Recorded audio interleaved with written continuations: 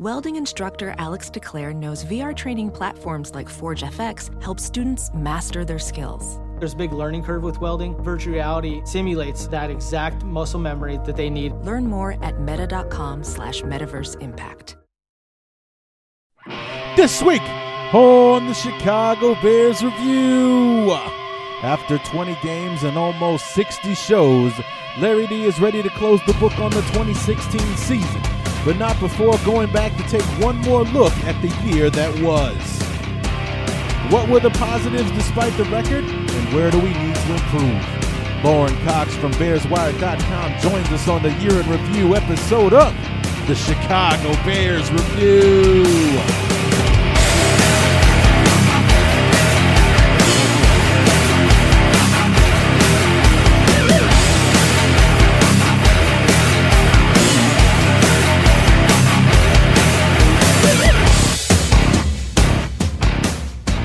One last show to put the bow on the 2016 season before we close the book on it all. And it's all about 2017 from here on out. What's going on, everybody? Larry Devdak for the 2016 Year in Review episode of the Chicago Bears Review. And we have a rather lengthy conversation with our good friend Lauren Cox from BearsWire.com to help us recap the year. So, I won't be long in talking about much here. Not a lot of news since the final press conference. Lauren and I do touch on that a bit, so I won't go into it too much. And, really, it's this is episode 59.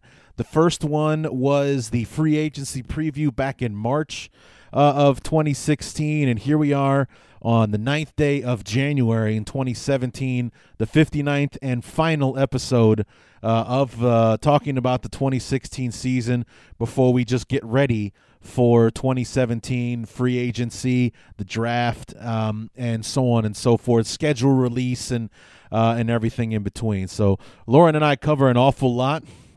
We break down the schedule, kind of go quarter by quarter, talking about things that went wrong, things we wish we had seen, and so forth. We really covered a lot. I mean, we covered a ton in the conversations. Really good conversation. It was kind of like last year when I had Ron Rugg from Football is America on the show. It was more of a conversation about the season and how it went, as opposed to me interviewing Lauren about what he saw and so on and so forth. We really just kind of talked about the year. It was a lot of fun, and we, like I said, we covered a ton. We talked about free agency, where the Bears should go in the draft. We even covered a touch of the 2017 opponents and what we have to look forward to in the upcoming season. So lots to talk about, and we did cover a ton. So I won't keep you much as far as that goes. But I just want to take this opportunity to thank you guys. This was my 10th season doing the show. It's amazing to me that I'm still at it. Not because I hate doing it or anything like that, but because I know you guys are out there, so I keep doing it, and I keep looking forward to it.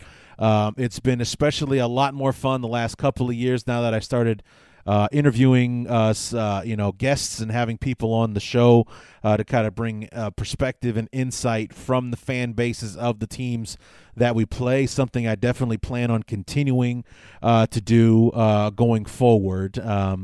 So next year to be the AFC North and the NFC South. So aside from Sander Phillips, we're going to be inviting 7 brand new friends to the show next year. Everyone from the AFC North is the first time that we'll be talking to them, and the remainder of the football teams from the NFC South. So the Saints, the Panthers, and the Falcons. The Saints, the Falcons, and the Panthers to go along with Sander Phillips, who we've had on the show thanks to our same place opponent finishings the last couple of years. We play the Bucs again because they're in the NFC South rotation where we're playing next season. So we look forward to having everyone back on the show. And then, of course, we got Philadelphia and San Francisco as our same place opponents. So we'll have those teams back as well. And then all of our good friends from the NFC North Chris Gates and Evan Western and Jeremy Reisman back on the show to talk about that as well. So it's going to be a lot of fun. Hopefully we'll have everybody back, to talk about the preview episodes and previewing the season, and to also have Scott Wright from DraftCountdown.com to help us preview the 2017 draft, a critical one for the Bears. And, Scott's a guy that endorses that you can never pay too much for a franchise quarterback. Does he have that same attitude about the Bears picking at number 3 in the first round, where it doesn't look like San Francisco or Cleveland are going to take a quarterback with the first 2 picks in the draft? So basically it looks like the Bears will have a choice at any quarterback they want, or whoever there is at the number 3 spot when the Bears are picking. Does he think they should trade down and take up more picks and whatnot? And we'll get Scott Wright on the show at that point to talk about it then. So as of right now, unless there is a major shakeup or big news or anything like that, it kind of looks like we're going to be on a break for the next month or so, maybe a little bit longer.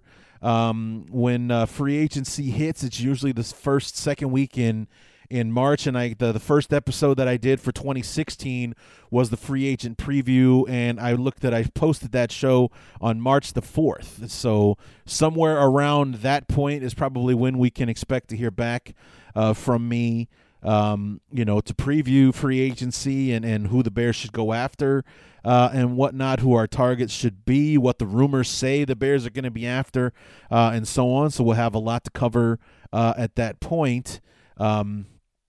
Last year we had the 85 Bears 30 for 30 to kind of break up the space between the end of the season and free agency, but I don't think there's anything out there that's going to be worth talking about or doing a show over at that point between now and then. So pretty much this will be the last you hear from me for almost 2 months, actually, until about a week or so before free agency kicks off. I'll come back and do a free agency preview, but don't count out that I could come back for something impromptu if something big goes down with the Bears or in the NFL or anything like that between now and then. So right now that's the plan. Going to take a nice little break to polish off the winter, and at the beginning of March, just before free agency, is when you can expect to hear back from me. Otherwise, just keep in touch on the Facebook page. Just search Chicago Bears Review on Facebook or Shy Bears Review on Twitter and Instagram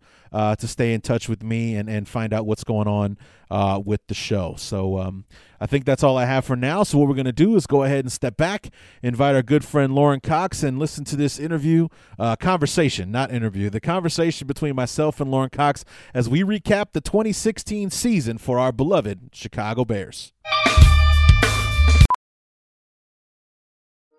Welding instructor Alex DeClaire knows firsthand how VR training platforms like ForgeFX can help meet the demand for skilled workers. Anywhere you go look, there's going to be a shortage of welders.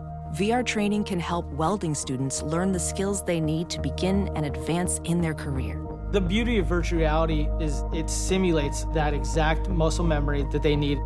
Explore more stories like Alex's at meta.com/metaverseimpact. As you write your life story, you're far from finished. Are you looking to close the book on your job? Maybe turn a page in your career? Be continued at the Georgetown University School of Continuing Studies. Our professional master's degrees and certificates are designed to meet you where you are and take you where you want to go. At Georgetown SCS, the learning never stops, and neither do you. Write your next chapter. Be continued at scs.georgetown.edu/podcast.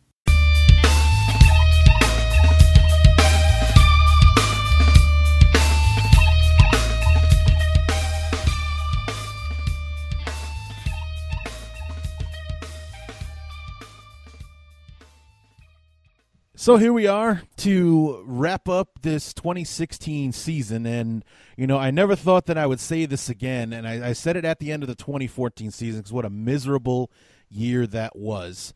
I am so glad that this year is over with and here to enjoy that year along with me. Lauren Cox from BearsWire.com. Lauren, welcome back, and let's get this over with. What do you say? Yeah, it's going to be quite an enjoying process, won't it? Yes, indeed. So, I mean, we'll just go through the season, real quick. I mean, as quickly as humanly possible here. I mean, first of all, in the preseason, we kind of got an inkling that things were not going to be great. And I mean, like right off the bat, the shutout loss to Denver. But then we come back, we got some fight in us. We take it to New England there, 23-22, lose to them. And then where we really saw the kind of the bottom fall out to where we all just kind of got this sense like maybe we should be hitting the panic button was that dress rehearsal game against Kansas City. We lose 23-7, and it wasn't even that close. And, before you know it, we're into the regular season, and it just never looked like the Bears were ready for 2016. I mean, granted, we had injuries right from the outset, but it just never looked like, even as a fully healthy football team, that this team was geared for what was ahead in 2016. Yeah, they came out week one against the Texans, and at least in that game, Jay had his issues, but they were still up at halftime 14-10. You're kind of like, okay, they're hanging with the Houston Texans at least a little bit, but even in that game, you could kind of feel it slipping away from the start, and even in that second half, you're like, oh boy, this doesn't feel like it's going in the right direction. And that ended up sort of being the formula for a lot of games this season where the Bears come out pretty strong or at least decent enough to keep the game close going into halftime, and then they just come out completely flat in the second half and end up getting rolled. And it didn't seem to matter necessarily who was even healthier on the field because that just seemed to be the recurring formula across the board. And loss after loss after loss, there was a lot of things to be encouraged about early on, and then second half comes out, you stop running the ball, the quarterback starts getting a little inaccurate, not a lot of adjustments from your team, and the other team pulls away. But at least with the second and third games against Dallas and Philadelphia, you kind of felt like, okay, those two are potential playoff teams that are really headed in the right direction, and you could kind of feel like the Bears lost to a better team, and that's acceptable at this stage in John Fox's regime here, that they're going to come against opponents that are just better than them, and they're not going to be able to keep up. And obviously once Jay goes down against Dallas or against Philadelphia, and then he doesn't play against Dallas, you kind of know what's coming there with Brian Hoyer under center against potentially playoff teams. I know Philadelphia didn't make it, but obviously Dallas did, and they're looking like a Super Bowl favorite at this point. So all things considered, those first three losses, it at least kind of felt like, okay, these were good teams. These are teams that you're not going to beat every single time, and maybe we live with 0-3 in those first three games. And then they wrap that up the first quarter of the season against Detroit, and they pull off that win. So I mean, you kind of felt like at 1-3, okay, it was a little bit of a rough start, but it was a tough start to the season, and you weren't going to win 4 of those games. And hopefully then in the following stretches of the year where it's supposed to get a little easier on paper, you can start to rack up those wins and get the season back on track. But as we'll get to, I'm sure, didn't quite work out that way. Yeah, and the Houston game is, it was on the road. The Texans are notoriously a tough team at home. They win at home a lot more than they don't. I think they were like 6-2 at home this year or something like that. But that one decision in the fourth quarter, 4th and 1 or 3rd and 1 or whatever it was, or the Bears stop Osweiler on his quarterback sneak, but the refs spot him a first down and Fox doesn't challenge it. And then 1 or 2 plays later was the go-ahead touch. It was 14-13 at that time. The first big mistake of the year for Fox was not challenging that call, because you could see on replays Osweiler did not make it, and they screwed up the spot.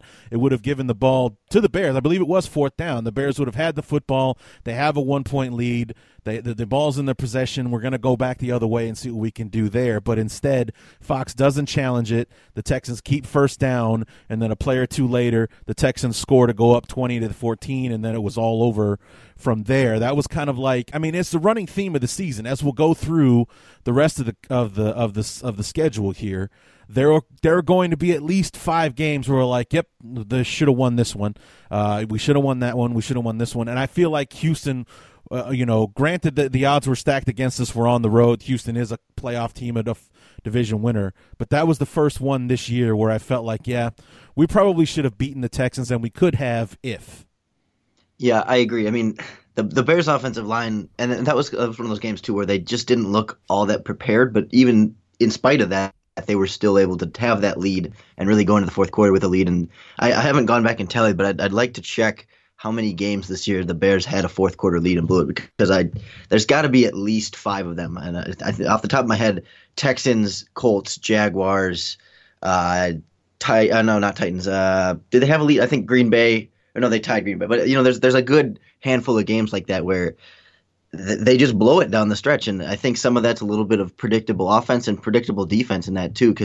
And I think some of that can also be accredited to injuries, because it's harder to be less predictable when you can't even predict what guys you're going to have on the field. But at the same time, this is a team that was able to pull ahead and have that fourth quarter lead, and to see them blow it over and over again, it feels like there's something more here that deserves some blame.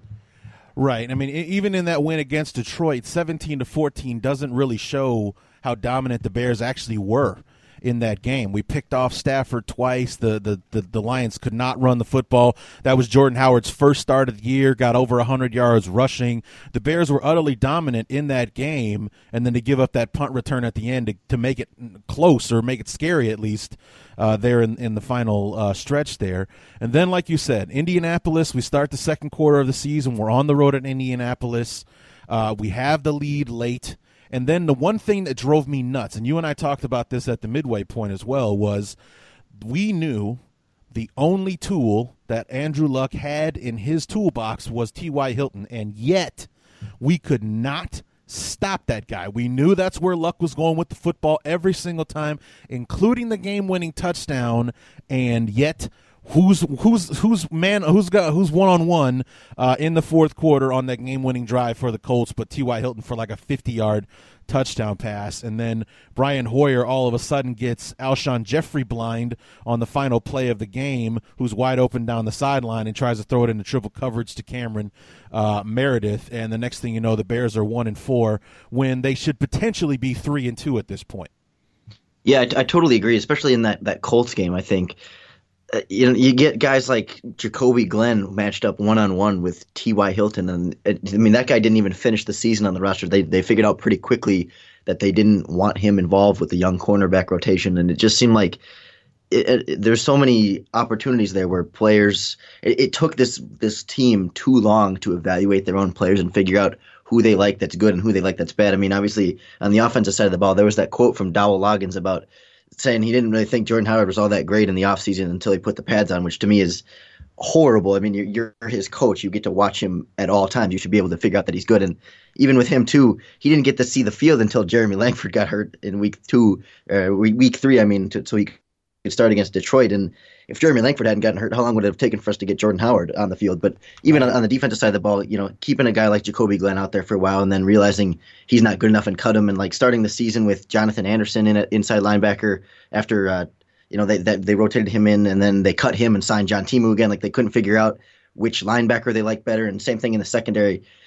Keep getting guys in there and realizing that they're not the right ones until eventually they figure out that, hey, this Crevan LeBlanc kid's pretty good. Let's start him. And, they're starting. It just seemed to take so long on both sides of the ball for this coaching staff to be able to evaluate and determine which players they think should be on the field, which players are the best to be on the field. And we saw that burn them against Indianapolis. We saw it burn them against the Jacksonville Jaguars. They just couldn't seem to get the right combination of people to play hard for 4 quarters.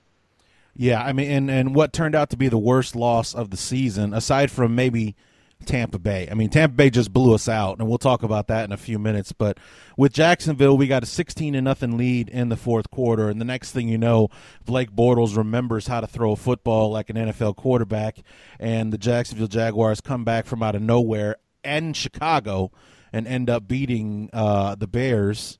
And a victory that actually ended up working for the Bears, as opposed to the Bears being able to jump ahead of Jacksonville for the number 3 pick in the first round.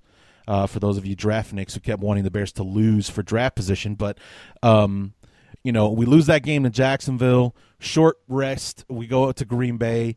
It's a battle for 3 quarters. Then Aaron Rodgers does his thing in the fourth quarter. We lose that one 26-10. And then from out of nowhere, We're going up against the 5-1 division-leading best team in the NFL and the Minnesota Vikings on Monday Night Football after 3 national TV embarrassments to Philadelphia, Dallas, and Green Bay.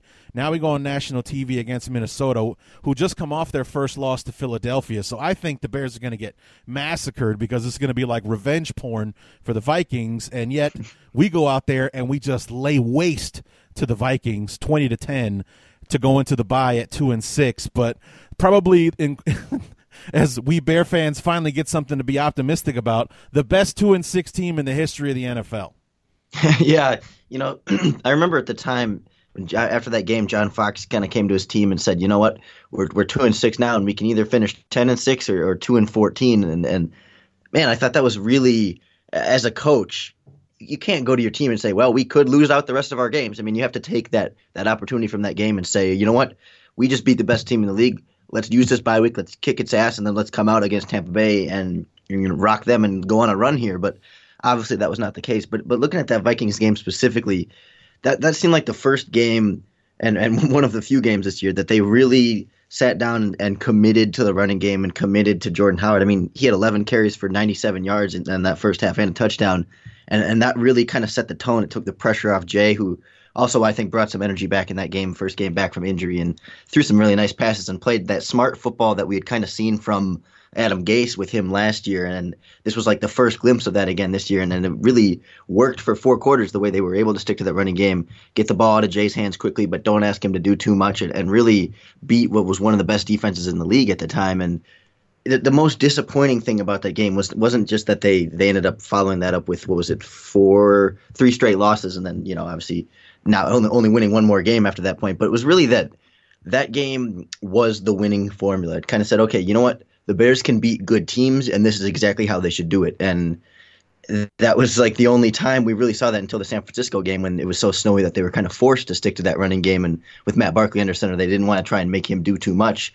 And we saw it work again, but it was like, okay, entire coaching staff, here you go. This is how you win football games against good teams with this roster. All injuries aside, they handled the Minnesota Vikings, and then they just came out so flat after the bye week. It seemed like every game from that point was just more and more disappointing because you saw what they were capable of if everything was working right. You're right. The second half of the year did kind of have that stink on it because we saw what they could do even against what was a good football team, one of the best in the league at the time that we pull off that victory. We did have that conversation. Like, did the bye week come at a bad time? Is it a good time? We can get healthier. We're going to get some guys back when we play against Tampa Bay, or do you just want to keep playing and carry this momentum into the week? And we got our answer. We come back against Tampa Bay, and you knew it was bad when Chris Conte runs a pick 6 back on you. And not only what did he do it, but it was the same old Jay throw. Now, I have defended Jay Cutler from that quote-unquote same old Jay stuff for a while. Sometimes it was him trying to make something out of nothing, that same old Jay. Sometimes it was just a great play by the defense or something like that. That was the same old Jay throw that I could not defend no matter how much I tried. And to make it worse, it was Chris Conte that ran it back on us, and I hate Chris Conte more than any other human being on the planet. I mean, I was, you know how the Facebook has the on this day thing? Yeah. I posted on Facebook, I think on January 4th or something like that of 2014, just after that loss to Green Bay, about how Randall Cobb, who caught the game-winning touchdown pass against the Bears Week 17, said that he looked at the safety who was flat-footed and not even looking at him as he ran right past him for the game-winning touchdown. And I felt the need to post that and call Chris Conte an asshole on Facebook just because I read that, and it made me want to crawl out of my skin.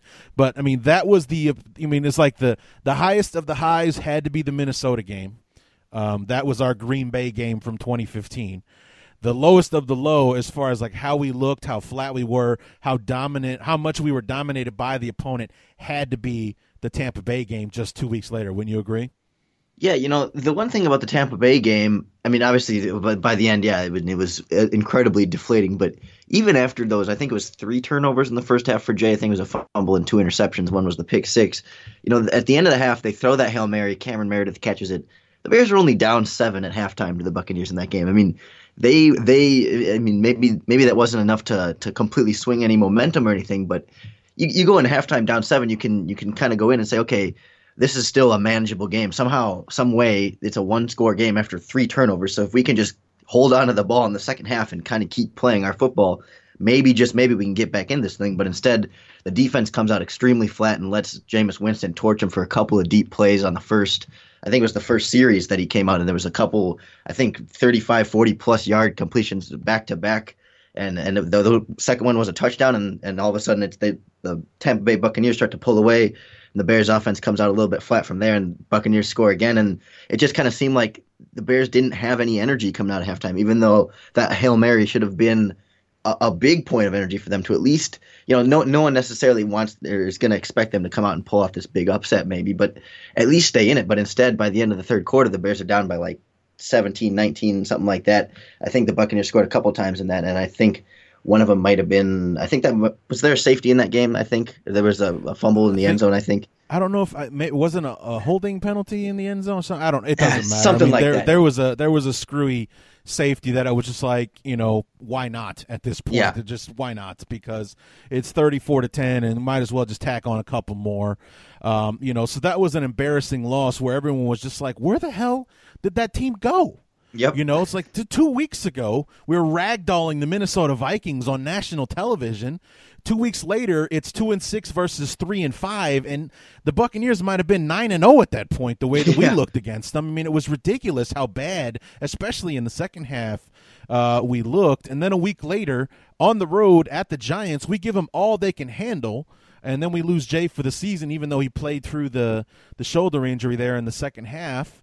Then a week later, Barkley starts his first game. Probably, I mean, I use the word disappointing a lot, but that one was probably the one that got away from us. That was the most disappointing. The one thing, if the injuries exposed nothing else, it exposed how much the Bears lack depth on the roster, because Josh Bellamy was the guilty party in that one. Deontay Thompson dropped the pass on 4th down in the end zone. So we had 2 touchdowns that were dropped there in a moment by 2 guys who had no business being on the field at that point, in that critical point in the football game. Yeah, I always come back to that because you have to think they could find other receivers. And I know they had Daniel Braverman on the roster, and maybe he wasn't ready to play as big of a role as Josh Bellamy and Deontay Thompson were at that point. But it just kind of seemed like with Alshon Jeffrey in and out of the lineup, and once he was suspended, and then obviously Kevin White on injured reserve, the Bears made almost no effort to go out and add somebody else. I mean, they eventually brought up Braverman from the practice squad, but you didn't see them really go and try and get, some other young receiver off the street, or just some other name, someone that can catch the ball, because you would think that they know what they have with Josh Bellamy and Deontay Thompson, and then especially after they drop those touchdown passes, you have to make some kind of change at the receiver position. You have to at least show the guys that, hey, we're trying something different. We're trying to, hey, Matt, I know these guys are dropping the ball, so here's what we're going to do differently next game. And it just seemed like they kind of said, well, drops happen, and we're just going to have to live with it, instead of trying to do something to make it better, because obviously it wasn't just a one-game anomaly. Like, we saw Jordan Howard had a game, I think it was the Giants game, he dropped like 5 passes, and you can live with that because it was one game, and I don't think he dropped another one all year. It might have been one more, but you could tell that was kind of just Jordan Howard was having a bad game, and that was going to happen. But with Josh Bellamy and even sometimes with Deontay Thompson, it was consistently an issue. Catching the ball was an issue, and when they're on the field that much, that is their job. I don't care what they do on special teams. You have to find guys that can catch the ball consistently, and they just never really seemed to make an effort to go out and get other guys that could catch the ball consistently. And we saw that kind of come back a couple times later in the season, where guys are dropping passes and it's not allowing Matt Barkley to get into a rhythm and get the offense moving downfield. And on top of that, they're not running the ball enough consistently with Jordan Howard to take some of that pressure off Barkley and the receivers to have to catch these passes to keep the offense going. I mean, if there was one thing that drove me nuts more than anything, if you had a chance to listen to the show throughout the season, was that the stat that I repeated over and over again was that any time that Jordan Howard has carried the ball 20 times or more, the Bears have won the football game. And consistently. Granted, the guy's getting his 100 yards, but he only ran, including the game against Minnesota, because they eventually made a liar out of me in the 17th game in Week 17, because I think he ran the ball 23 times against the Vikings, and we ended up losing that by a mile. But every other time in the season where the Bears have run the ball 20 times to Jordan Howard, we won the football game. When we committed to the run, we stayed with the run. The Bears were able to grind out the wins. Number one, because in the fourth quarter, our defense wasn't so worn down to the nub that they couldn't stop the opposing offenses from taking the lead away from us. Yeah, I hate when every time John Fox is asked about that, he always says, well, it comes down to situational football, and a lot of those games where we ran 20 times or more is because we had the lead, and so that's why we wanted to run the ball. And I mean, that is true. You do run the ball more when you're winning, but he makes it seem like it's a bad idea to run the ball when you're losing. And then obviously when you're down 21, you got to throw some passes to get involved in the game. But it seemed like too often this year, the Bears would be tied and then get down a touchdown or whatever, or even 10 points, and then it's like, well, Jordan Howard goes out the door. Let's throw 5 times in a row with Matt Barkley, and it kind of seemed like you can't blame Matt Barkley for playing poorly and then also blame the score for not running the ball, and it just kind of seemed like you can't. You're playing both sides of the coin there. When running the ball would help make your offense do better, because we've seen that he can consistently get 5 yards a carry, but then you don't do that and it makes the offense worse, and then you say, well, we couldn't run the ball because we weren't scoring enough points. Well, if you had run the ball, you would have had more possession, you would have given your defense more time to rest, and you would have been able to score more points. I mean, maybe it doesn't necessarily it directly equate to touchdowns, but it's about taking control back in the game. And I wish I had the number of 3-and-outs the Bears had this season, because it seemed like there were so many of those where they just come out, they run on first down in the drive and then throw, and they're incomplete. And even on those 3rd and short situations, they just didn't seem to want to go to their workhorse running back. And you have to wonder how many more rushing yards he could have gotten had he had all the carries that a guy like Ezekiel Elliott had this year. I mean, if Howard had started from week 1 and consistently gotten 20 carries a game, I really think he would be near the top, if not the top, of the Rookie of the Year race at this point. I agree with that. And, here's a stat that's worth looking into.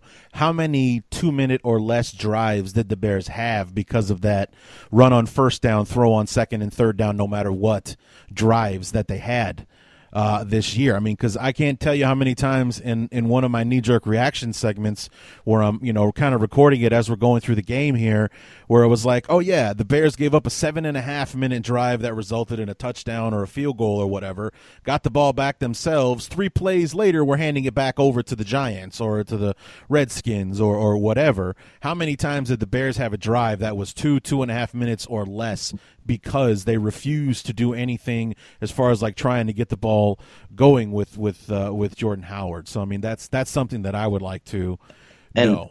I can actually hint, or I guess clue into that a little bit. According to Pro Football Reference, the Bears ranked 21st in time length of drives, but they gave up the 2nd longest drives on defense. So that sounds it adds up. Yeah, for sure. So then, we get that win over San Francisco, which was like shooting fish in a barrel. If we don't win that game, we have no business showing up for the last 4. I mean, if there were the Bears were not a good football team, but San Francisco was quite possibly the worst. I mean, even the Browns, who only won 1 football game, played their opponents a hell of a lot tougher than San Francisco did throughout the course of the season. They just happened to run into the Rams, who apparently they just have Los Angeles' number, because they ransacked the Rams twice this year. I couldn't believe that. But then we enter the fourth quarter, and that loss to Detroit on the road, that at the very least should have been an overtime game where win or lose, it should have gone to overtime. Then the Green Bay game, and this is the one that drove me half out of my mind because of the last minute of the football game, where the Bears are making this great comeback in the fourth quarter when it looked like it was all over with. They make this great comeback. Barkley's throwing like a machine. Alshon Jeffrey makes an appearance in the game and starts catching some passes. We get down to inside the 10-yard line with a couple minutes to go in the game. It's 27-24. Green Bay is ahead, and instead of going for it on 4th down to try to win the football game, they kick the field goal and give the ball back to Aaron Rodgers, who, of course, throws that in ridiculous pass to Jordy Nelson to set up the field goal to win the game. Now, what drove me nuts about that was that it said to me what I've been saying over and over again, is that for whatever reason, John Fox is not in the business of playing to win. He's always playing not to lose, and in that moment, it bit him in the ass more than it had probably all season long, was that he had a chance to play to win. Now, granted, if he gets it wrong, he made the wrong decision, blah, blah, blah, and so on and so forth. I would have commended him for it because he's trying to win the football game. He's at home. We're trying to beat the Packers, so on and so forth. I mean, a one loss would have killed Green Bay's playoff chances. They wouldn't be headed to Dallas this Sunday. They'd be at home watching the playoffs if we win that game then. Mm-hmm. But instead, we go for the tie. We play not to lose. We give the ball back to Green Bay. They play to win because they could have just kneeled on the football. They could have just kneeled on it. We take it to overtime. We see what happens there. No, they go for it. They get the field goal. They win, and I'm pulling hair out of my head. Yeah, and part of that, too, the playing to win versus playing to tie, it's almost like John Fox changed his mind on that mid-game. Because, totally agree. You got to go for it in that situation. Really, the play before on 3rd and 4, you'd be tempted to hand it off one more time, see if you can get just a little bit closer to the goal line, and that opens you up a little bit more for that 4th down, a little bit closer to the goal line. But then, okay, you admit at that point, okay, we're playing to tie. We kick the field goal. Okay, at least then stick to that, because you get to that Packers drive, and that second play, the Packers were out of timeouts, but they had an injured player, and it would have been a 10-second runoff, and the Bears decided not to take that runoff because it was going to be 3rd and 11, and they thought, oh, we could get the ball back and then maybe try and win the game. So at that point, you have now switched to playing to win the game because you want more time on the clock for your team. You're assuming you're going to get the ball off and have a chance to win. But if you're playing to tie, you take that 10-second runoff and you just say, okay, we're going to be happy taking this Green Bay team to overtime and, being able to push the reset button a little bit and start over and kind of play our football from a kickoff standpoint and do, the full overtime. But instead, he gets a little bit aggressive again, sort of, and says, you know what, keep the 10 seconds on the clock. Next play is the 60-yard throw to Jordy Nelson, and the rest is history. The Bears lose again and kind of just fits with the rest of the season. You kind of have to stick to either playing for the win or playing for the tie. And with that field goal, he said, I'm going to play for the tie. And then with the choosing not to run off, he's trying to say, I'm going to play for the win. And obviously it didn't work. Yeah. It just, that one really pissed me off. That one was just like, that's the difference. McCarthy was playing to win. Fox was playing not to lose or playing for the tie or playing for overtime or whatever. And it's just like, we saw which one of those philosophies came out on top that time, because the Bears were going, shot for shot there in the fourth quarter. They came back from 17 down to tie that thing up, man. And it was a beautiful thing to watch. And then all of a sudden, it's like all of a sudden Fox forgot what they were doing and just decided to pump the brakes on being aggressive and trying to win. We're 3-9 at that point. What the hell do we have? 3-10? What the hell do we have to lose? We're not going anywhere. The season is over with. If we win this football game, let's ruin Green Bay's chances to make the playoffs. They absolutely would not be in the playoffs if they lost that game. Yeah, that has to be the mentality as a coach, especially if you're a guy that says, who believes he's going to be back next year and he's going to take this team to bigger and better things next year. It's like, okay, guys, we don't have anything to play for, so let's go out there and let's just give every opportunity to win the game. There's no tying. It's just, we are going to at least show that we have fight. We've had a lot of things go wrong this year, but let's just go win this football game. Let's keep our division rival out. You got to motivate guys by doing that. And it just, the decision to go for the tie, that's got to be deflating, especially for some of those guys on the sideline. It's like, okay, we drove all the way down. We made this comeback. Let's go. Okay, we're kicking the field goal. Matt Barkley's got to feel a little bit like, I guess, he's got to be thinking, let's finish it. Yeah. Let's finish it. We were down 17. Nobody gave us a chance to be in this position. Let's go out and finish it. If we lose, we lose. We've lost 10 times already this year. What the hell's another loss going to be? But let's go out there and show our fans and our fan base and anybody out there knowing that the Bears are going to fight until the very end. And that didn't show fight. That showed, reservation. And that's what drove me nuts about it. Absolutely. You have to stick to that message. You have to show this team that even, no matter what you want to say for the reasons why you're 3-10 at that time, you have to show that we are still going to fight. We are still going to be a proud football team that has something to play for, and we're going to show Green Bay and the rest of the league that, hey, even though we lost 10 games this year, we are still a decent football team, and we're going to be back next year and come out even stronger. And obviously they didn't show that as the rest of the season played out, with bad losses to Washington and Minnesota after that. Yeah, combined 79-31, the final score of those two games. Yikes. And honestly, the score wasn't that close. The games weren't that close. Minnesota pretty much took it to us from the outset. And everything. Here's what drove me nuts about Minnesota was that at the end, I'm looking at the stats, and Minnesota only had about a 30 to 40 yard advantage in total yardage. Time of possession was pretty much split straight down the middle. I think Minnesota had like a 21-19 first down advantage on the Bears, but the score was 38-10. And why? Because we turned the ball over 5 times in the first game. 0 turnovers, from the Bears. Almost no penalties. I think there were only 3 in the whole game between the two teams. But in Week 17 against Minnesota, 5 turnovers, more penalties than you can shake a stick at, and we lose by 28 points to finish out this horrible year. It just seemed like guys weren't playing hard and weren't even prepared. I mean, they just came out so flat. I mean, Barkley wasn't on the same page as his receivers, and even Jordan Howard, I don't think, was having a ton of luck early on in that game, at least getting, breaking off the big runs that he had been in the past. He was getting, those 2 and 3 yard gains. And, once the turnovers and the penalties started, you could really kind of feel like, wow, you could feel him give up a little bit because both sides of the ball were sloppy and it just kind of seemed like they didn't have any interest in trying to pull off a comeback or trying to win. I mean, you could see guys like Barkley and Howard trying to get some energy going, trying to get the offense going, but they couldn't get that consistent effort across the board from all 11 guys on either side of the ball. And the Vikings obviously they were still trying to fight and still trying to say that, they belong in this mess. And then even though that they've had their injuries of their own, they're on their number 2 quarterback. They've had like 5 different offensive tackles this year. And even their strong defense has gone through some different players on different levels of that defense because of injuries. They're still fighting hard. They're still trying to get, 6 wins this season and trying to say that they still belong and that they can still fight. And it was really a stark difference between two teams that didn't have a lot to actually play for, but certainly came out playing like, the Vikings came out playing like a team that was playing for something, and the Bears certainly weren't. Yeah, the Vikings wanted to make the 500, for the season. They finished 8-8 with the victory over the Bears. And, even when I was doing my preview episode, I'm like, we can finish our first sweep over Minnesota since 2011. That's something to play for.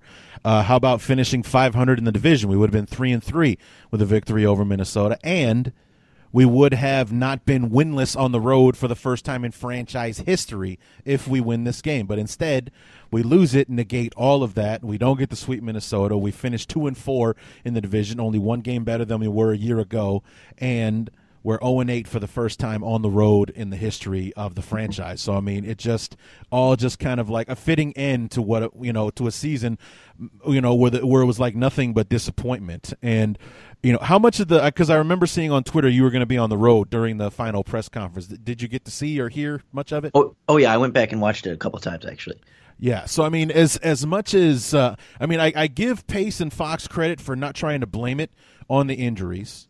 But they still tallied almost 30 times mentioning the word injury in one form or another. Whether it was injury, injuries, injured, whatever it was only 30 times. I think the tally was from Brad Biggs at the Sun-Times saying that's what they talked about in one place or another. But as we talked about a few moments ago, injuries are part of the NFL, and yes, the Bears were ravaged by 19 players on injured reserve, nearly $70 million of our salary cap watching from the sidelines, basically. But as we talked about a few minutes ago, all the injuries did was expose the lack of depth that the Bears had, that basically that falls on the general manager, where we weren't as prepared for these injuries as we should have been. Yeah, I look at this season, and it really feels like there are about 7 games this year that I'm 7 of the 13 losses that I'm willing to sit there and chalk up as, okay, the Bears just weren't talented enough. I think, you look at the first 3 games of the season, injuries weren't necessarily a huge factor at that point, although the third one was Jay Cutler went down. You could make the argument there. I'm willing to chalk those 3 up to that, and then even throw in the Tampa Bay game and the first Green Bay loss, and that those are all games that I feel like, and then of course the last 2, the Washington and the Minnesota game, those were all games that, okay, I'm willing to kind of chalk up to not being good enough, kind of having injuries at the end of the season and being a little bit out talented. But there's still those 6 losses to me: the Colts, Jaguars, Titans, Giants, Lions, and Packers the second time, that the Bears were in position to win or send it into overtime, and they blew it in all those games. Like, I feel like, as injured as they were, the injuries did not stop them from getting ahead in those games and bringing fourth quarter leads in a lot of them. Obviously not the Titans game, and I don't think the Packers game, but injuries still were able to put them in position where they could tie or win those games in the fourth quarter. So I feel like I can't sit here and say, oh well, they were too injured to win, because they weren't too injured to get that lead. They were just unable to finish those games, and it felt to me like, case by case in those games, whether it wasn't covering a guy like T.Y. Hilton well enough against the Colts, or whether it was abandoning the running game in the third and fourth quarter against the Jaguars, or whether it was having receivers out there that couldn't catch the ball in the Tennessee Titans game, where it's just this team not assessing their own personnel very well and not getting guys on the field that they can give them the best chance to win when it came in those clutch situations, even against Green Bay. They pull that comeback, and then they get down to the goal line and they don't get the ball in the end zone. They don't run the ball enough there. They kick the field goal, and then like the Packers game, they didn't lose that because of injuries. They lost that because of coaching decisions and decisions made by John Fox on both sides of the ball. And it just seems like those 6 games to me point to issues that are bigger than just injuries. And I feel like with the way that Ryan Pace and John Fox talked at the press conference, I worry that they're going to do a good enough job of sort of looking internally at the things that they can fix. I mean, they said they're not going to blame injuries. That was the first thing that Ryan Pace said. We're not going to hide behind our injuries and inexperience. But like you said, they come out. He kept saying we didn't have guys that were consistently available at that position. We weren't able to get continuity at that position, which is just another way of saying we were too injured. And I just don't feel like injuries are enough of an excuse to cover 3-13. I mean, if this team was 6-10 or 7-9 or even 5-11, I could sit here and they were injured for a lot of games, but at least they showed heart and they were able to pull off a couple of late victories in some of those games that they were close in. And you could feel a little bit more confident about the way this regime is able to evaluate their own roster and handle putting players in the right position to be successful. But there were just so many times this season where it felt like they were in position and they had players playing well enough to win games, but there were other things that weren't injuries that were keeping them from getting that success. And it came down to a lot of coaching decisions, a lot of personnel decisions, and some play calling decisions. And I think that's where the Bears need to look. I mean, not only do they need to look at ways to get less injured, because that's got to be an issue too, but they have to look at their own coaching staff and say, okay, this is what we need to do better. And I was disappointed that at that press conference, they didn't come out and say, we needed to run the ball more. We needed to find our consistent rotations. We needed to mix up our play calling a little bit. We needed to do this, this, and this. Instead, they kind of just said, well, we didn't have available players at all our positions, and that was kind of the big issue. I thought they needed to be a little bit more accountable and show a little bit more, self-awareness about other things that had gone wrong with their football team. No, I definitely agree. I agree with you that I wasn't hearing as much accountability as I would have liked to hear, especially on the coaching end. And it just one of those things, especially as the season was coming to a close, there was a lot of talk about, will John Fox come back? Will he not? Especially when that whole Fangio business started up. And then it kind of became an issue of like, if you had to choose between the two, do we keep Fox or Fangio? And I would have fallen on the Fangio side, because that's the one thing that's been consistently decent was the defense, or competitive, or whatever you want to call it. The growth has been there on the defensive side. On the offense, it's just and also disappointed that we brought Dole Loggins back as well, especially with Mike McCoy, a former offensive coordinator of John Fox's, out there available after being let go by the Chargers. So I mean, it just what do you think? Should we have brought in Fox back? Should he be on the unemployment line? What do you think? Did the Bears make the right move here?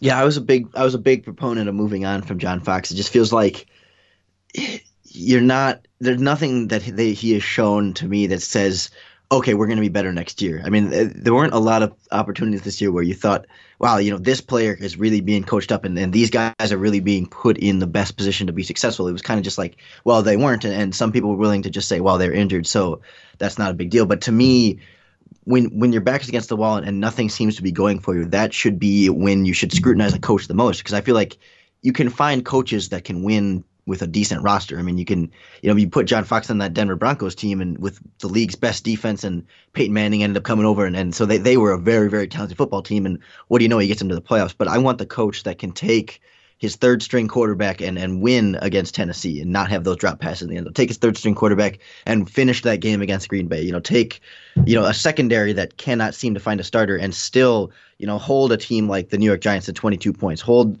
the Minnesota Vikings to 10 points in week 8.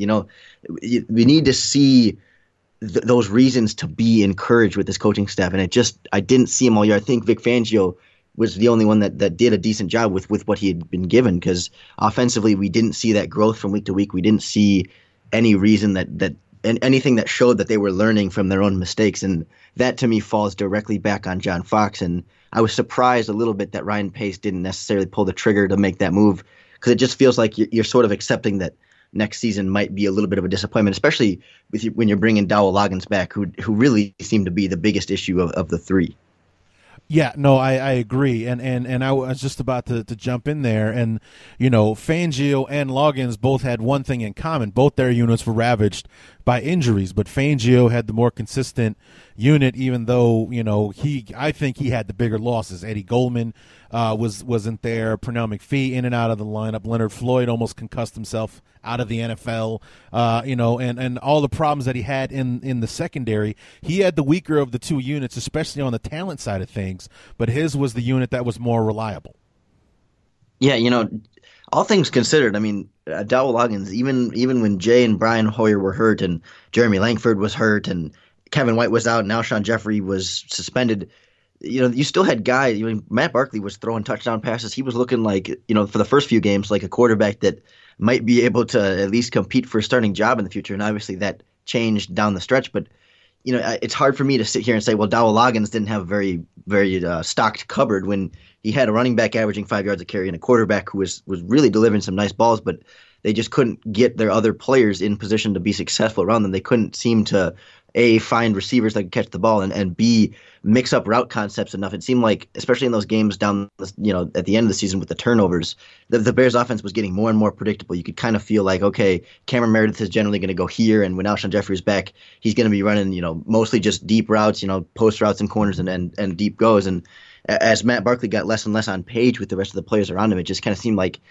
he wasn't being coached in the right way to be on the same page with everyone and know what all 11 players on his offense were going to be doing, and sort of have that preparedness to know what the defense is going to try to do to you and what you're going to do to beat them. And that's just, you can't have that as an offensive coordinator. And especially the thing about Jordan Howard, I can't shake that from my mind, that he didn't think Jordan Howard was a good, or didn't think he was very good in the offseason, and only until he got the pads on was when they started to see that. Because if Jeremy Langford doesn't get hurt against Dallas, I mean, when do we see this Rookie of the Year candidate? It just blows my mind that you couldn't see. It's one thing for us as outside observers that, we didn't really get to see much of Jordan Howard. We saw a few snaps in the preseason, but you're his offensive coordinator. I mean, that's a fireable quote right there, that you can't evaluate your best player on the offense. I mean, it's Jordan Howard was the Bears' best player on offense this year, and you didn't think he was very good until you got the pads on. I mean, even if that's true, don't say it. Don't tell everybody that you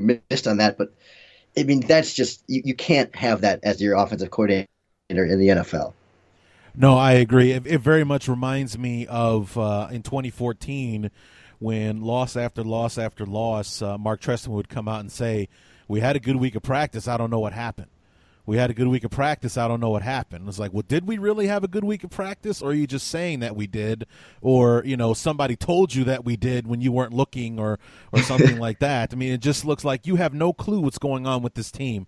If you thought you had a good week of practice and then they played like they didn't practice at all.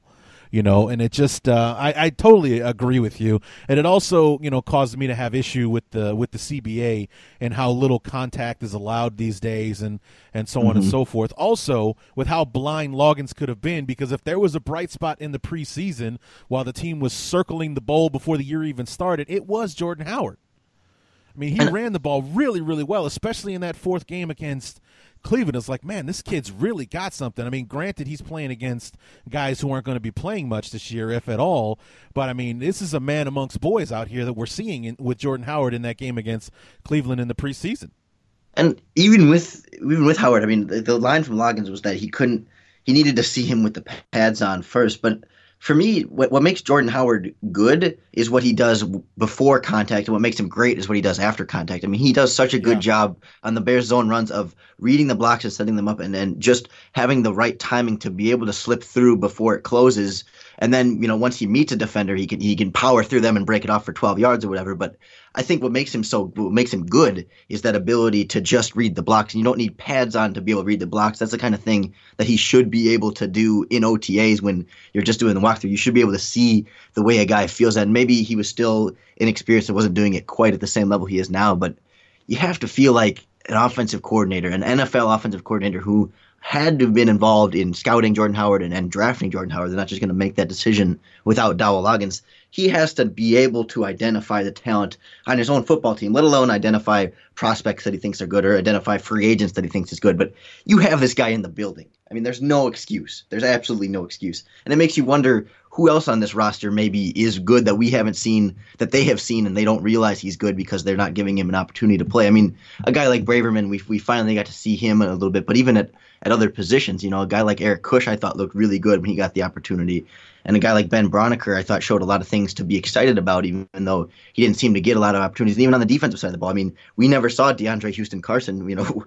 I wonder what he could do as far as the young defensive backs that they couldn't seem to find the guys they liked, so why not give him a chance too? I mean, just across the board, young players not getting the same opportunities in a lost season. You would really like to see if they have another, maybe not Jordan Howard level player on this team that's not getting opportunities, but these other young guys, there's got to be something to be encouraged about with them, and would have liked to see what they could have done. So moving forward, free agency just around the corner. It'll be here before you know it. I would definitely hope that with our available cap space and what it could be after we make some cuts, possibly letting go of Jay Cutler. Lamar Houston is definitely on that list. Eddie Royal, I don't think he should be brought back because, he was good this year when he was healthy, but he wasn't healthy the majority of the season and everything. So, I mean, it could be as much, if we make the cuts that people are suggesting, could be as much as $70 million in cap space this year. And the one thing that I did like Pace talking about in that press conference was being aggressive, in free agency where the help is definitely needed, and I'm hoping that he was most specifically talking about the secondary, because I think the Bears, I mean, granted they should draft a couple, but I think the Bears don't need to be in the business of putting their future in the secondary in the draft, okay? We've been watching Jerry Angelo from 2001 fail miserably at that. I mean, he drafted at least one or two defensive backs in every single draft, and it's just in one guy in this year and out the next. I think we need to go out there, spend the money, bring somebody proven in, and this is a good year for it. I mean, number one on my list would have to be Eric Berry. Yeah. I have a feeling Pace is going to handle this position this offseason the same way he handled inside linebacker last year. Go out, start up free agency, get two of the best guys out there, and then go to the draft and get another one. Just overload the position with top talent that you identify. And definitely Eric Berry has to be near the top of that list. He is a bona fide ball hawk, NFL, Pro Bowl level safety in this league. And, I think he would be worth pretty much every penny as long as you're 100% sure about that medical eval, if there's anything else lingering too. But one of the things that bothers me a little bit and has stuck with me since last offseason, we talked to DeMontre Hurst on our podcast last offseason, who played at Oklahoma with Arizona Cardinals safety Tony Jefferson. And we asked him, at the time Jefferson was a free agent, we said, have you tried recruiting anybody the way that Kyle Long is? And he said, yeah, actually Tony Jefferson reached out to me and said he was interested in joining the Bears and was asking me about Vic Fangio and Ed Donatell and our players.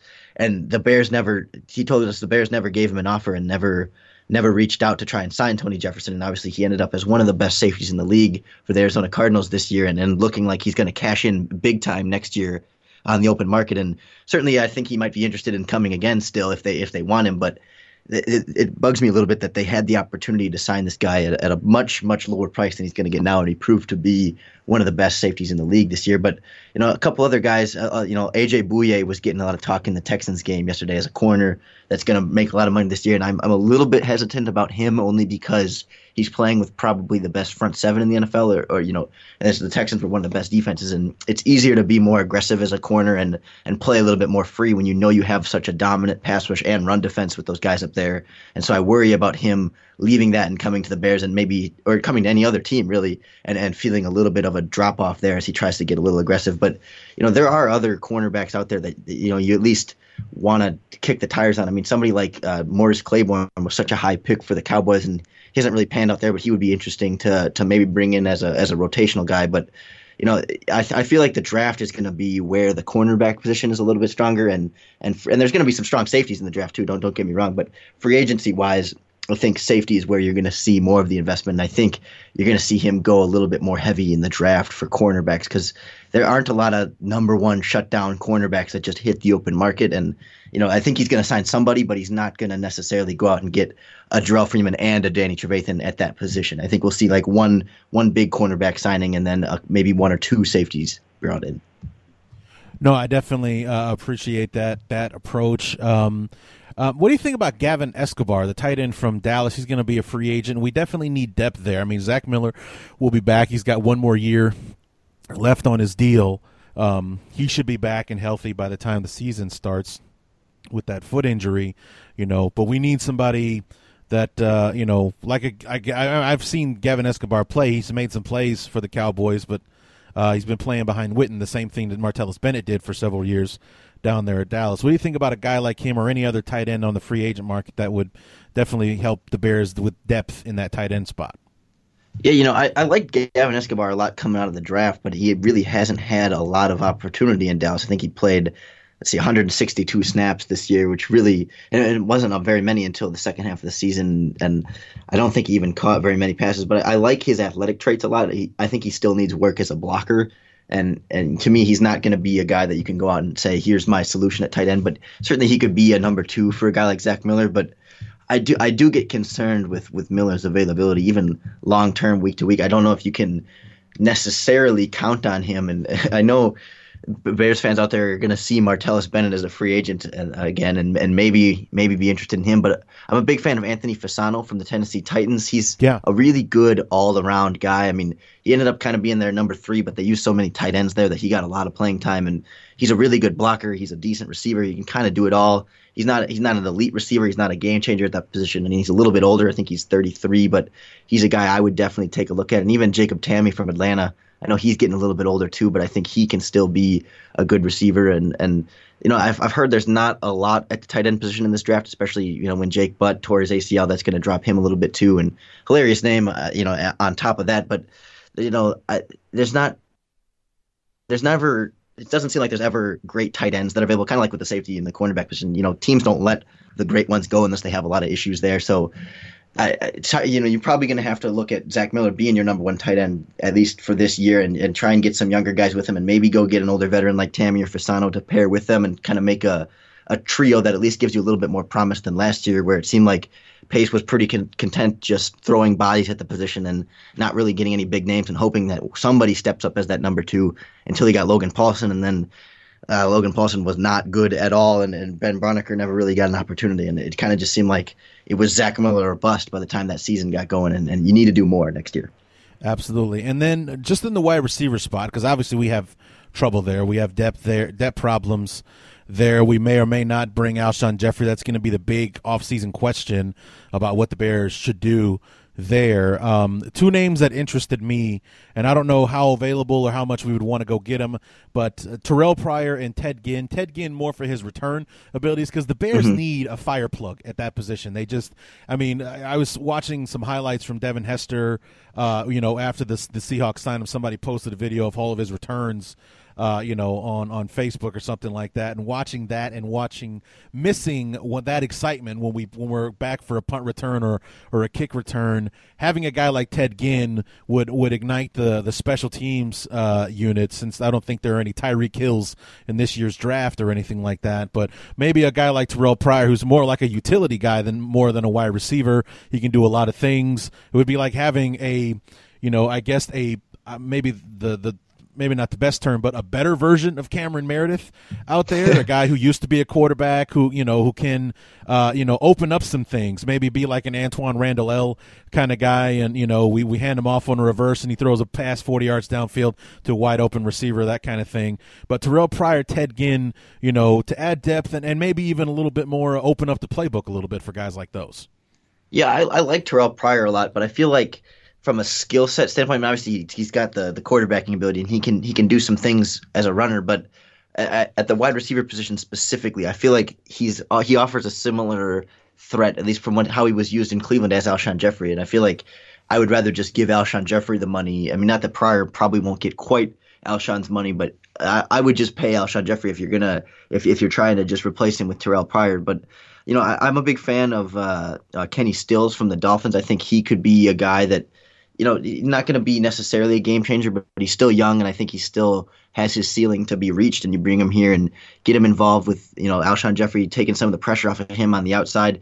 And I think Robert Woods falls in that category too. A couple of guys that maybe haven't quite lived up to what you wanted from them, but I think giving them a change of situation would really help open things up for them. I worry about Ted Ginn only because of his age. I mean, he's only 32, but as a kick returner, I get worried when, a guy like Devin Hester, that's kind of when he started to drop off. And Ginn was still decent this year, but I worry that one of these years is going to be the year that he just loses a step and doesn't look as explosive. I feel like a kick returner is more of a position that you can throw bodies at and just take the fastest, most explosive guys you can find and, throw undrafted rookies there. And I mean, a guy like Addison, the guy they signed late in the season, I thought he at least showed a little bit of explosiveness back there. And you could even give a guy like Daniel Braverman or even Jeremy Langford an opportunity back at the kickoff position just to see what they have, because I don't think Deontay Thompson was really getting the job done.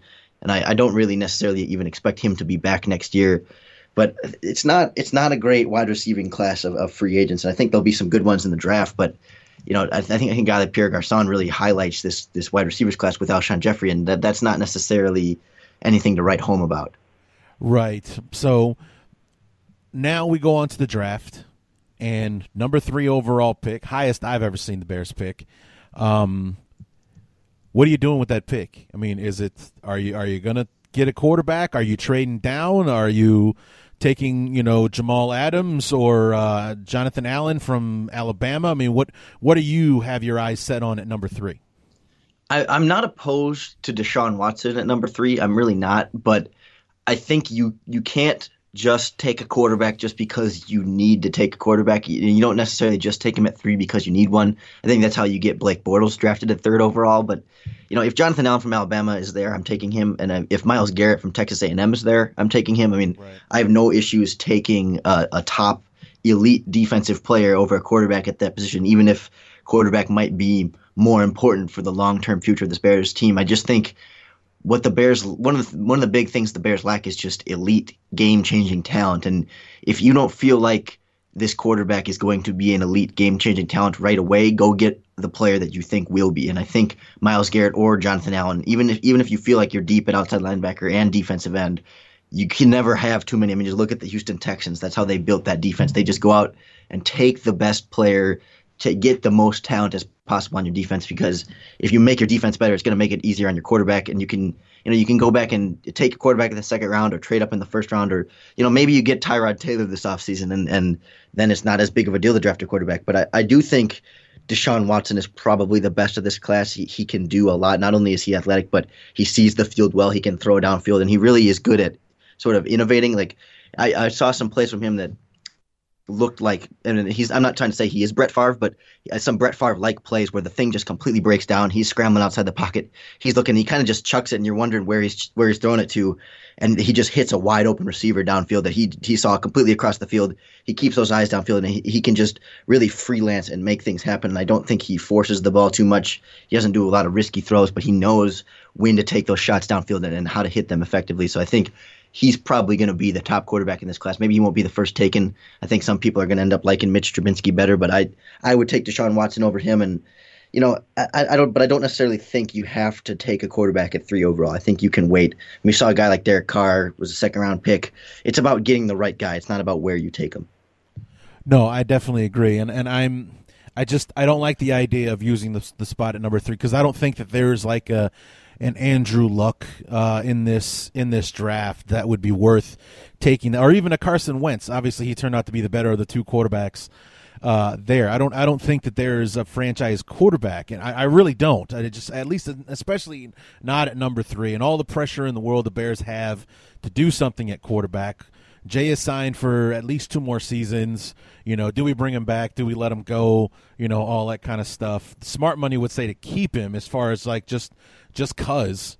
But obviously it's time to move on. I mean, I don't think anybody would argue with that, but I really couldn't argue against the Bears keeping him, because with this year's draft class, it's just not a good year to be a quarterback needy team at the top of the draft.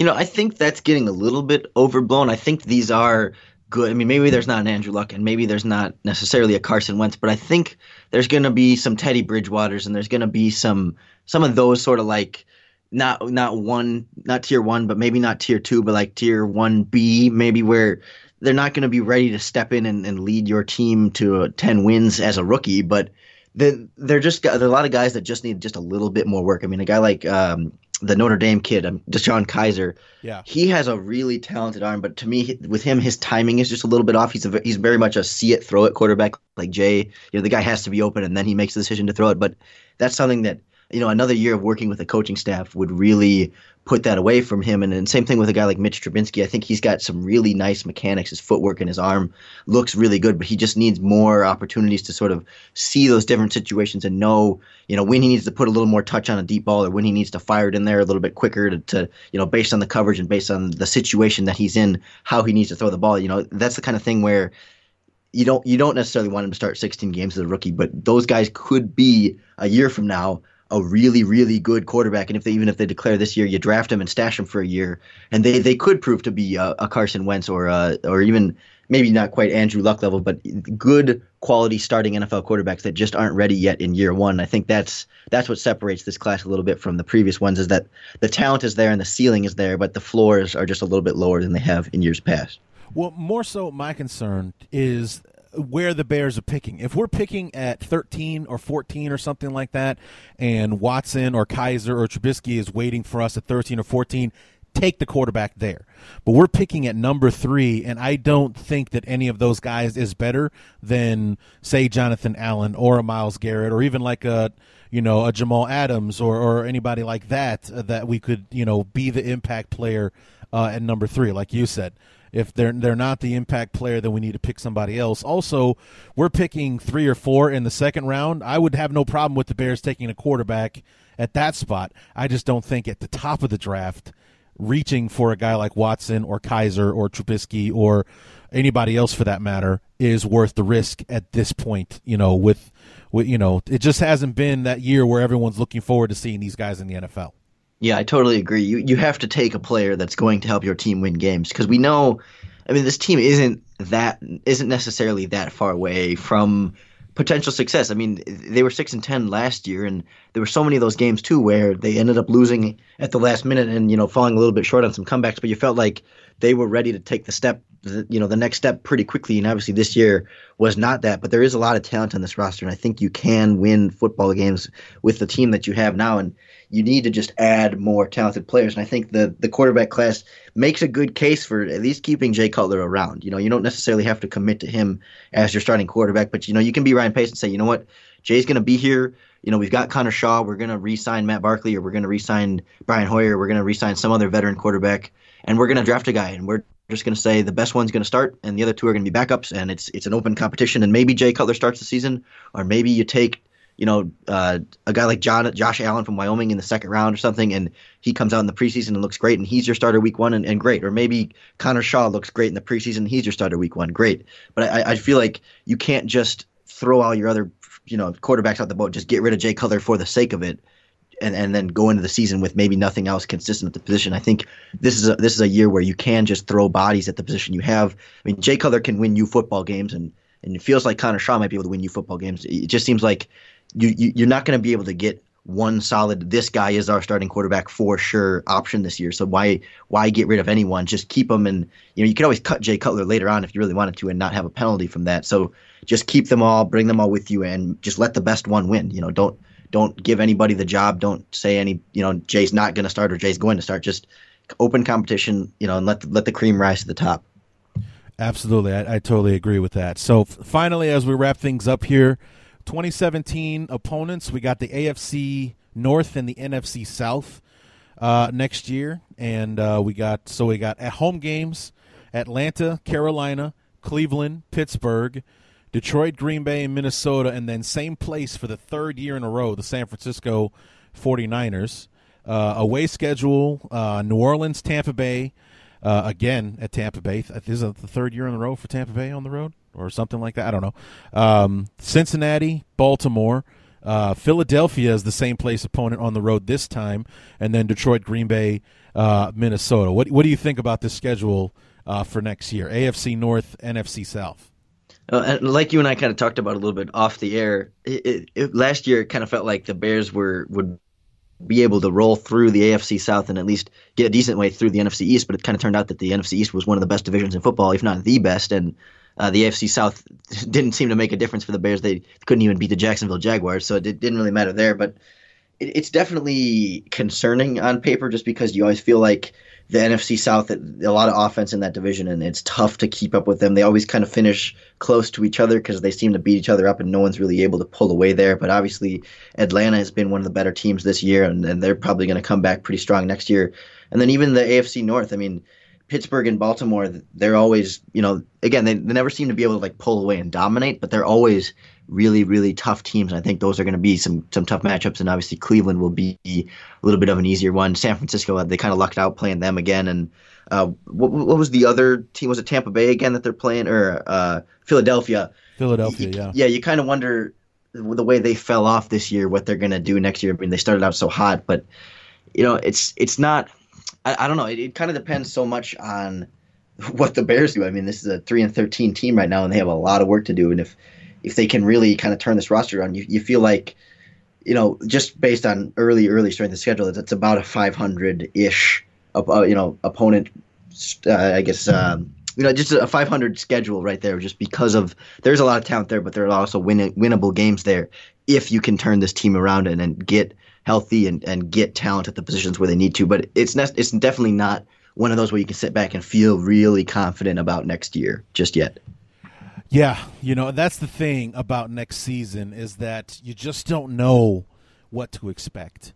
You didn't expect that the NFC East would turn around this well this year. You saw the teams making some moves, and for the most part, the NFC East didn't really do much. The Giants went out and spent that money on defense, and that looked like a fantastic job until yesterday when they got their asses kicked by Green Bay. But the pass rush was improved. They went out and got a brand-new secondary. Maybe that's something that the Bears could do. They get the secondary help, and all of a sudden we have the best pass rush in football kind of thing. But, the Cowboys, they hit on big time with the draft, and that offensive line they had was able to, push them to where they are. Now the Redskins did well and everything, despite faltering there at the end. And then, the Eagles, like you said, got off to a hot start and then kind of drifted off at the end when the rookie quarterback started looking like a rookie there in the second half of the year. And, the AFC South, that was the anomaly there, was that they did all this work to improve. All those teams went out and made wholesale changes except for Indianapolis, and yet they were still one of the more mediocre divisions in football, but the Bears went 0-4 against them.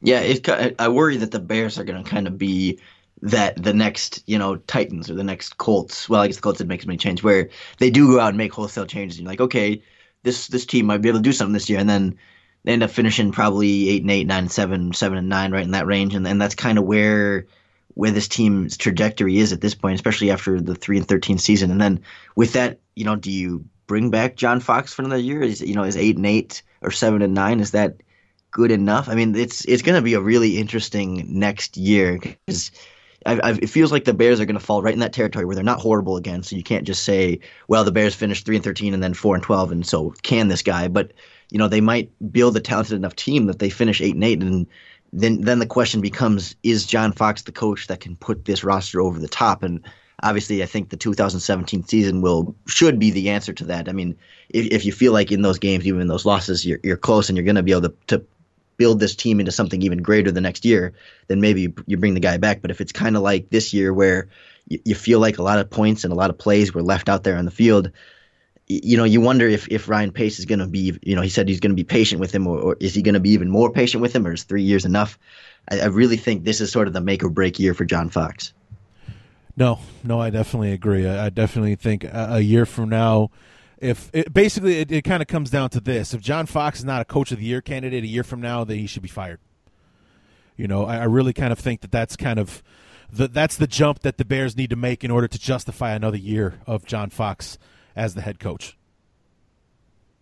I totally agree. I mean, maybe not the candidate. I agree, coach of the year candidate. Maybe not he's but I mean, if he absolutely has to improve. I think the wins have to improve from the first season. Have to be at least 6-10, and really you should be in the playoff conversation, even if you don't win the division, and even if you go 9-7 and ultimately fall as probably the third or fourth on the wild card list, so you don't even sneak in the playoffs. You have to show that there's reasons to be hopeful for the future with this team. And he didn't show that in 2016, and he definitely has to in 2017 if he wants to keep his job. Definitely agree with that. So I think we'll stop there. Lauren, thanks so much for coming back and, spitballing this with me, talking me through this terrible painful season. It is finally over, so we can close the book on it now. Look forward to free agency, the draft, and then into the regular season with 2017. We look forward to having you back on to help preview this year after we've gotten done figuring out who the Bears think they're going to be in 2017. Absolutely. It was as fun as always. It's always a good time coming on here and talking Bears with you, even if it was a 3-13 season and we were kind of getting a little bit negative, hashing out some of the memories of some pretty bad losses this year. So do you and Phil, do you guys do that during the off season as well, or is just the pregame, postgame thing? Yeah, we're definitely going to be doing it this offseason. We're still locking down specifically when and how often we're going to do it, but we will be doing our live. It's Bears Hour Live on Twitter. We take calls and go live on the air for an hour, and we're going to do plenty of free agency and draft stuff with that. We're just not 100% sure yet what specifically our plans will be, but we'll definitely be doing that and starting that up in the next week or so. Okay, great. So be on the lookout for that. Lauren Cox from BearsWire.com. Thanks so much for helping us run down the year.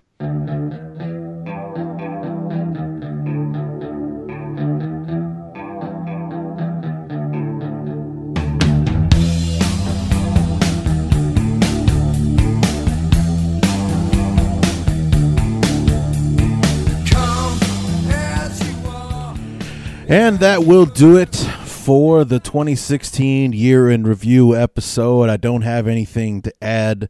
I thought about doing a end of the year bear up, bear down list, but to hell with that. Let's just go with one thing, our most valuable player, and that would definitely be Jordan Howard. 1,313 yards rushing, a 5.2 yard per carry average, only 6 touchdowns, which is more on the offense than it is on him, but an outstanding rookie campaign. Didn't start a game till the 4th game of the season. And like you heard Lauren Cox say, the whole thing, the indictment of Dole Loggins and him saying that stupid thing about not knowing what he had in Jordan Howard. It's like if Jeremy Langford hadn't gotten hurt, what a blessing in disguise that turned out to be. So, bear up to Jeremy Langford for messing up his ankle and having to step aside for Jordan Howard. Oh, man, what a year that kid had. Looking forward to seeing what he and a healthier bunch of Bears can do in 2017. So, like I said, we'll reconvene in at the beginning of March, unless something big happens between now and then, to talk about the 2017 free agency preview. If you have anything then or between now and then, feel free to send me an email, chicagobearsreview@yahoo.com. Hit me up on Twitter @ShyBearsReview, or Instagram is also @ShyBearsReview, or just say what's up on the Facebook page. Just search Chicago Bears Review on Facebook, present a topic or whatever, and either I'll answer you there or maybe it'll be good enough I'll do a show on it just to break up the monotony between now and the free agency preview. So until then, let's plan on getting back together in March if nothing else comes up, and as I usually say, until then, my name is Larry D, and as always, this has been the Chicago Bears Review.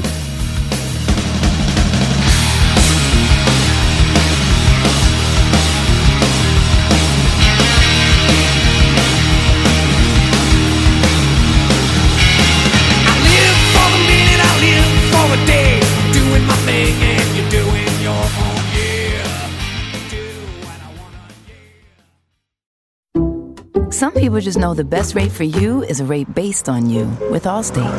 Not one based on the driver who treats the highway like a racetrack and the shoulder like a passing lane.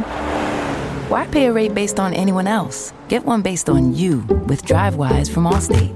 Not available in Alaska or California, subject to terms and conditions. Rates are determined by several factors, which vary by state. In some states, participation in DriveWise allows Allstate to use your driving data for purposes of rating. While in some states, your rate could increase with high-risk driving. Generally, safer drivers will save with DriveWise. Allstate Fire and Casualty Insurance Company and affiliates, Northbrook, Illinois.